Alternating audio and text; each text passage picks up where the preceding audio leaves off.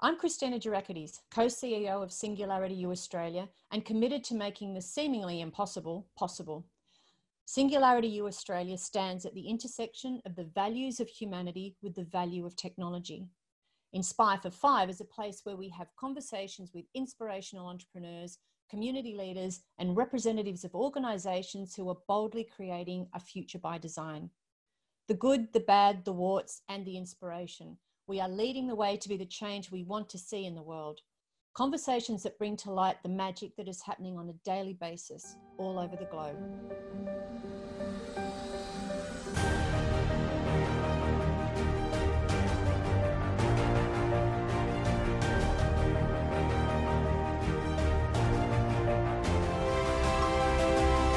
Welcome to another episode of Inspire for Five.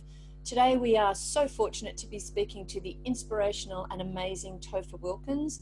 Topher is CEO of Opportunity Collaboration and co-founder and co-chair of Conveners.org. Welcome, Topher. And my very first question to you is, tell me something about you that I won't find out if I stalk you on the internet or if I read your LinkedIn profile or something like that. Thanks for joining us. Pleasure to be here, Christina. Well, it's a little known secret, I suppose, that Topher is actually the second half of Christopher. Right. So my legal name on my passport, my driver's license, etc., is Christopher. And the reason why my loving parents, thought it wise to call me the second half of the name as opposed to the first half of the name was because of my grandmother. Her name was Christine, and we called her Granny Chris. So no one wanted two Chris's in the family. And instead, my parents chose the second half of the name, and I think they always thought I would revert back to Chris or Christopher at some point later on in life when I was supposedly more mature. But joke's on them, Christina. It still hasn't happened. Love it, because my name's Christina, and my mother used to make a point of saying to my friends, her name is Christina, not Chris. So I think that was very wise. And we differentiated with my cousins because a couple of them are called Christina as well. If you watch My Big Fat Greek Wedding, you'll find out why. And some of us were Chris, some of us were Tina, some of us were Christine, and I was always Christina. So there you go. I totally relate to the name. All right, Tina. You're Tina from now on then. No, I'm not. I'm happy with you. So amazing background. And inspiration. I guess before we go into the 5 points of inspiration, can you also give me or give our listeners an idea of how you landed in the field that you're in? So before we go through the 5 things that totally inspire you and have inspired that journey, what led you into the field that you're in? Yeah, great. Well, life is a long and winding road. I think for the most recent iteration of my professional career, which has been with Opportunity Collaboration for the last 10 years. This was a serendipitous encounter between my wife, who I work very closely with and have even before Opportunity Collaboration, meeting the founder of this global in-person event a few months before the very first version of it in 2009. And at the time he knew that he was undergoing this grand experiment around this unconference for leaders in the world of impact. And yet he didn't know if it was going to be a success. And he invited us down just to explore and see where there might be some traction. He did know that his current management team was going to be leaving after the first iteration of it. So if there was going to be any future iterations of it, he knew he'd need to be working with somebody to help him bring it together.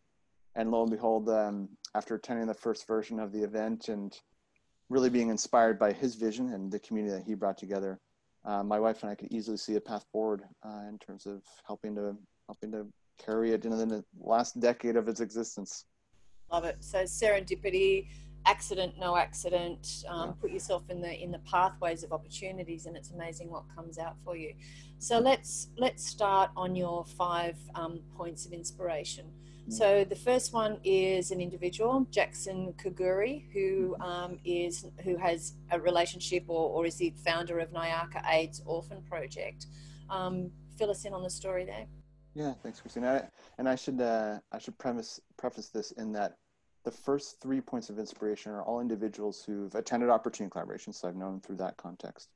And these are all people who I have witnessed become leaders in and of themselves, despite the fact that they were born into abject poverty themselves, that they have this path of understanding from firsthand experience the difficulty of having very little and being incredibly marginalized from birth. And then the inspiration that they provided me is in their hero's journey, if you will, coming out of those contexts and actually becoming incredible leaders for their communities and for the sector at large. So Jackson's my first example of that. He was born in a small rural village in northern Uganda. Found his way to Makerere University and younger phases of his life, and then he was essentially adopted, for lack of a better word, because he was, of course, an orphan, by a family in Rochester, New York, here in the States. That led him to receiving his master's from Columbia University. And then from then on, he sought to give back to his community. So he returned to this village in northern Uganda and saw that, like himself, there were many, many more orphans, specifically from the AIDS epidemic. And it was his realization that he could be an agent of change in his community that brought him to founding the Nyaka AIDS Orphans Project. Wow, so very brave soul. Just before we go on to the second person, just give our listeners a bit of a background on what Opportunity Collaboration is. Sure, happy to, Christina. Yeah. Well, historically, up until a global pandemic erased all in-person convenings, we have been hosting an annual unconference, as we call it, for leaders building sustainable solutions to poverty. So this is typically somewhere around 400 to 500 folks, usually around 50 plus countries represented every year. They span the spectrum in terms of looking at health, education, clean water, sustainable ag, small and medium-sized enterprise growth, ethical supply chains, refugee issues, women's empowerment, et cetera, et cetera. Poverty is, of course, an incredibly complex issue and demands a complex set of solutions. These folks are also span the spectrum in terms of people running well-known institutions, like folks work for the Gates Foundation, for example, and people who are, I guess, the more unsung heroes of the sector. The folks who come from, unknown origin, doing work on the ground in their various communities. So every year we bring these people together in such a way that they have a chance to really share their stories, to talk about what challenges they're facing institutionally in terms of their various organizations that they're running, but also have the space and time to form those really lasting, authentic, meaningful relationships with each other. And that's where I've gleaned the most inspiration, is in providing that space where folks get a chance to talk beyond the business cards, beyond the pitches, beyond the PowerPoints and panels and plenaries of most conferences, and really find that, that empathetic human relationship with each other. Because it is that empathy, isn't it? It's that real close connection where you can start helping people, and you do have a whole group of like-minded people gathered together. So that would be an obvious / maybe not so obvious outcome of the gathering like that. So fantastic. Sakina Yakubi, Afghan Institute of Learning, is your second point of inspiration. What's the story there? Yeah, so Sakina, oh man, she's like the Mother Teresa of Afghanistan to me. She's just an incredible person. She's from Afghanistan. She witnessed firsthand the brutal force of the Taliban, and the incredible destruction of educational opportunities, specifically for women and girls, as a result of the Taliban regime.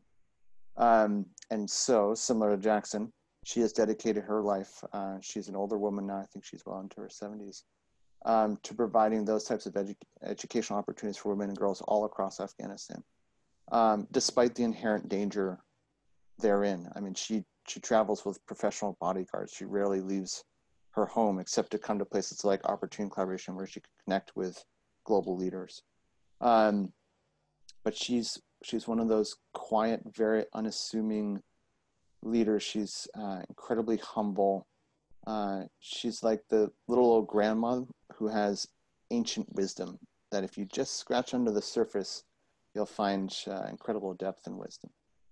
It's fantastic. I remember seeing Barbara Marx Hubbard speak at 91 years of old and thought, I want to be her, and now I want to be Sakina as well. So when you say she had first-hand experience of the Taliban, and as horrific as I know that probably is, can you just expand on that story a bit, because that's where we get a true understanding of the bravery and the risks and all-in courage that some of these people actually take to make the world a better place. Can you share a bit of that story with us? Of course. So a few snippets here, Christina. I mean, from the story she shared with me, her childhood was one of fear and anxiety and violence all around her. And this wasn't even necessarily directly contributed to the Taliban presence in her village. It was also the implicit and unstated violence against women on behalf of men. That there was a simple social contract that essentially any young woman could be raped at any time, and that was okay. I don't know if she's ever gone through that herself personally, but I can imagine the trauma that exists around that is there no matter what. And then, of course, as she grew older, watching the direct brute force of the Taliban in terms of destroying these educational opportunities and the bombs falling around her and seeing girls, hiding in fear, and yet also seeing those girls' faces brighten up and smile when there was a book, when there was a teacher, when there was an opportunity to learn and be together in service of developing their own livelihoods and personas. So I don't have the ability to truly empathize with that, considering my incredible privileged background here in the United States and growing up as a young white male. But in sitting with Sakina, I understand that she's catapulted herself beyond that trauma and become an incredible force for good. It is hard to believe that as a human, we can treat other humans in that regard. And I guess people like Sakina and yourself and the opportunity, collaboration, organisation, anywhere we can, where we can make a difference, whether it's by a small donation or having a voice or whatever it is. One of my the sayings that's most dear to me is good things happen when bad people do and say nothing. So I think what she's doing, what you're doing by bringing her story out is absolutely remarkable. And what a brave, amazing woman. And I can totally understand why she's an inspiration to you. The next person on your list is Salva Dutt, Water for South Sudan, which may seem like a simple thing for, as you say, people like ourselves who are born into remarkable countries with remarkable opportunity, where we don't even think about turning on a tap or a water filter or buying a bottle of water to have that source. But yeah, so can you fill us in now on the water story? Of course. Yeah. Well, and Salva, similar to Jackson Sakina, has that same narrative arc to his story. So he grew up in South Sudan, and he was around 11 years old when the Civil War broke out, and the soldiers came through his village, and he was separated from his family, from his brothers and sisters and his parents. And it was alongside several thousand other lost boys of Sudan, where he traveled to East Africa to seek refuge. He eventually made his way here to the United States. And similar to Jackson, he was able to essentially be adopted by a family here in the US. And similar to Jackson again, he was able to return to his village in South Sudan, of course, after the violence had quelled. And it was there that he reunited his father after 30 years of separation. And in perhaps the worst twist of fate, his father was on his deathbed because of a waterborne illness. And it was then that Salva decided that it was his calling, his purpose in life, to create clean water solutions for his community in the South Sudan. It's quite amazing, isn't it, how that back narrative, that back story is so crucial in people's purpose and what sets them forward. What is the Water for South Sudan project? How does it go about? Yeah, so they are working with a number of different organizations across South Sudan to ensure clean drinking water. So Salva's, and this is actually a perfect segue during my next point of inspiration, a bit of an intermediary that way. So he realized that it wasn't necessarily essential to create and centralize clean water efforts, that he could work with other communities in that region who were already thinking about, could we drill a well? Could we bring in clean water from this other source? And so he's really been a mobilizer of resources, a galvanizer of effort and impact in that area by working with a distributed network across South Sudan. And I guess the more he finds out, the more he can converge the different ideas, the different technologies, the different aspects of this whole clean water thing. And one improvement that you see in one village or one area can then gather momentum and be a source of solution for the next one. I imagine that you see that, or that he at least sees a lot of that happening. And I imagine that you would see that with opportunity collaboration as well. So you come up with a resource or a great mind meld group for one area that continues to help others. I think that's part of this, the brilliance of when we get together in like minds and like souls who want to help and make a difference gather, which brings us to the first organization that you want to talk about as a source of inspiration, Thousand Currents, intermediary org that supports grassroots organizations across the global south. So can you give us a bit of context about what they do and then why they are a source of inspiration for you? Sure. Yeah, and perhaps it's helpful that intermediary term specifically as it relates to this work, Christina. So Thousand Currents has been around for about 35 years now. It's one of the first public foundations here in the United States. So this is a grant-making organization by its nature. It exists to distribute funds to a network of organizations, mainly grassroots organizations across the global south. And yet it doesn't sit on its own corpus of money from which it can make those grants, i.e. it needs to find those resources and then galvanize those resources and funnel those resources to this network. So as an intermediary organization, its job is to work with high net worth individuals, various foundations, large and small, other pools of money, to say, hey, we are the bridge builder, we are the translator between the work that you want to do as a funder and these incredible partnerships that we have with these organizations all around the world, mainly in the global south. So the reason why they are such an inspiration to me, and full disclosure, I sat on the board, so I feel a close connect. There's a lot of conversations in the context of my work with Opportunity Collaboration, how to do philanthropy well, right? Perhaps on the far end of the spectrum of how not to do it well is the classic armchair philanthropist, somebody who doesn't have a real connection with the work that they're supporting, somebody who essentially feels good about being a philanthropist, but that it sort of stops there. And on the other end of the spectrum, you have organizations like Thousand Currents that are so deeply rooted in partnership, in humility, in deep listening with the organizations that they support, that they're providing far more than monetary support. They're also providing all sorts of capacity building and other inspiration to these organizations. It's really that philosophy of deep listenership, deep partnership that I always found most inspiring about the Thousand Currents work. And what's one of the best outcomes that you've seen from Thousand Currents? Well, there's a lot. And for anyone who's interested, the website is replete with different types of success stories. One of the things that I found especially inspiring is that they've historically been a grant-making institution. And yet in the last 3 years or so, they started to develop different forms of resource allocation that actually ensure the grantee partners have a chance to build assets. So they're doing a little bit more around investing, MRI or PR, mission-related investment, program-related investments.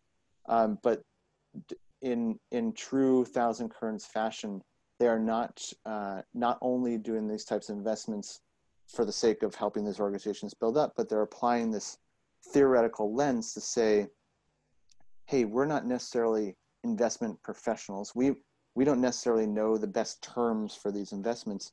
Why don't you, as the recipients of these investments, tell us what types of terms would make the most sense for your organization? So they really flip the script on what is otherwise typical forms of impact investing, where the money really dictates how those investments are structured. And we're finding more and more in so many different avenues, businesses, corporations, startups, etc., how just flipping conversations, flipping questions has amazing impact on results. So yeah, thank you for sharing that whole flip ideology with us. The last point of inspiration, so we're only going for 5. I'm sure that you have many people that have inspired you, many organizations, many different projects.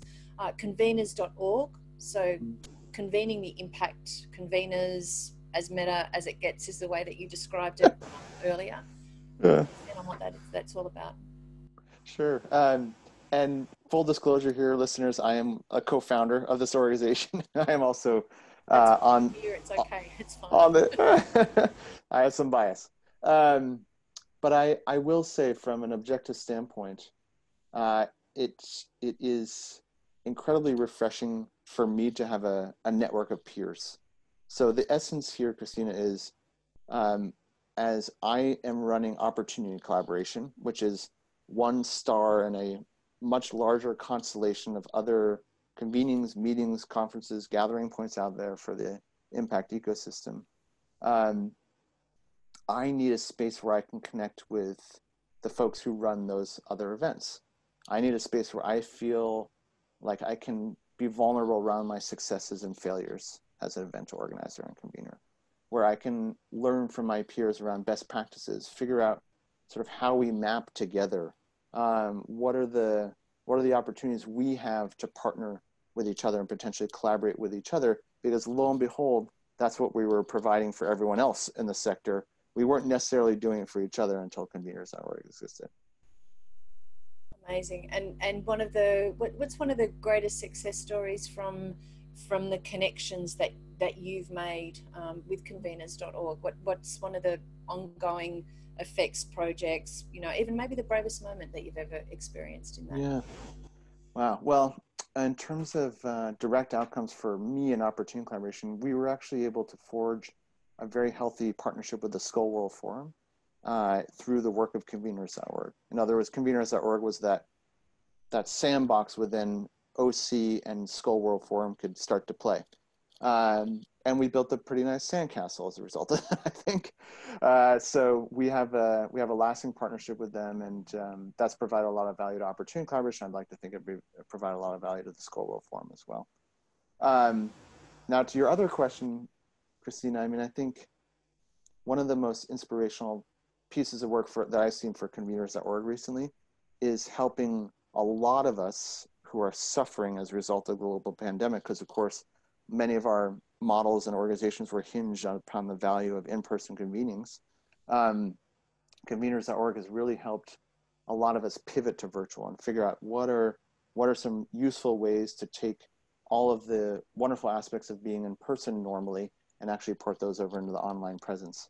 The Catapult Future Festival that historically has happened in Oslo, Norway, for example, ported completely over to virtual and a very successful version of their event online as a result of working with Conveners.org. And it's very inspiring to see how Conveners.org really came to the rescue. It was like the house is on fire and they showed up with the hoses right away. I love that analogy. Topher, thank you so much for sharing your points of inspiration. If people want to get in contact with you and they want to assist you in any way, A, what's the best way that people can assist in any of these projects? And B, what's the point of contact? And we'll put it in the notes for the podcast. Great, thanks, Christina. Well, look, I mean, specifically with Jackson, Sakina, and Salva, these are all nonprofit organizations seeking direct grants. So, of course, if I were in the positions of these executive directors and founders, I would say go to our website, click on the Donate Now button. Thousand Currents, like I said, is an intermediary that survives on donations as well, but then of course makes donations at the same time. So for them, there's always this healthy tension of they need resources, but they also need to know what the best organizations are to give those resources to. And for Conveners.org, we're always looking for folks like yourself, Christina.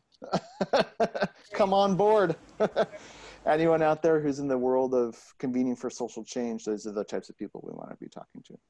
Fantastic. We look forward to further collaborations with you. I look forward to further conversations with you, actually. I'm sure like 5 points of inspiration is really not fair. About 5,000. I'm not sure why a thousand podcasts. I'm not sure that's a good name for a book or a movie, though, I'm sure, or a documentary. Thank you so much for joining us today. It's been an amazing experience getting to know you over the course of this podcast, but also the remarkable work that you're doing. And we wish you absolute every success, and keep being the source of inspiration for so many people. But we will definitely have conversations about how Singularity U Australia can support you. Look forward to that very much. Wonderful. Thanks for joining us. My pleasure, Christina. Truly. Thank you for listening to this episode of the podcast, and stay tuned because we'll have many more stories of inspiration for you to hook into later. Have a great afternoon, evening, day, morning, wherever you are situated in the world. Take care.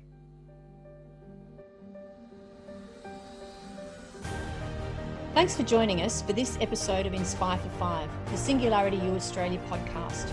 We look forward to your company again on the next podcast, and in the meantime, we'd like to give a big shout out to our founding partner, Deloitte.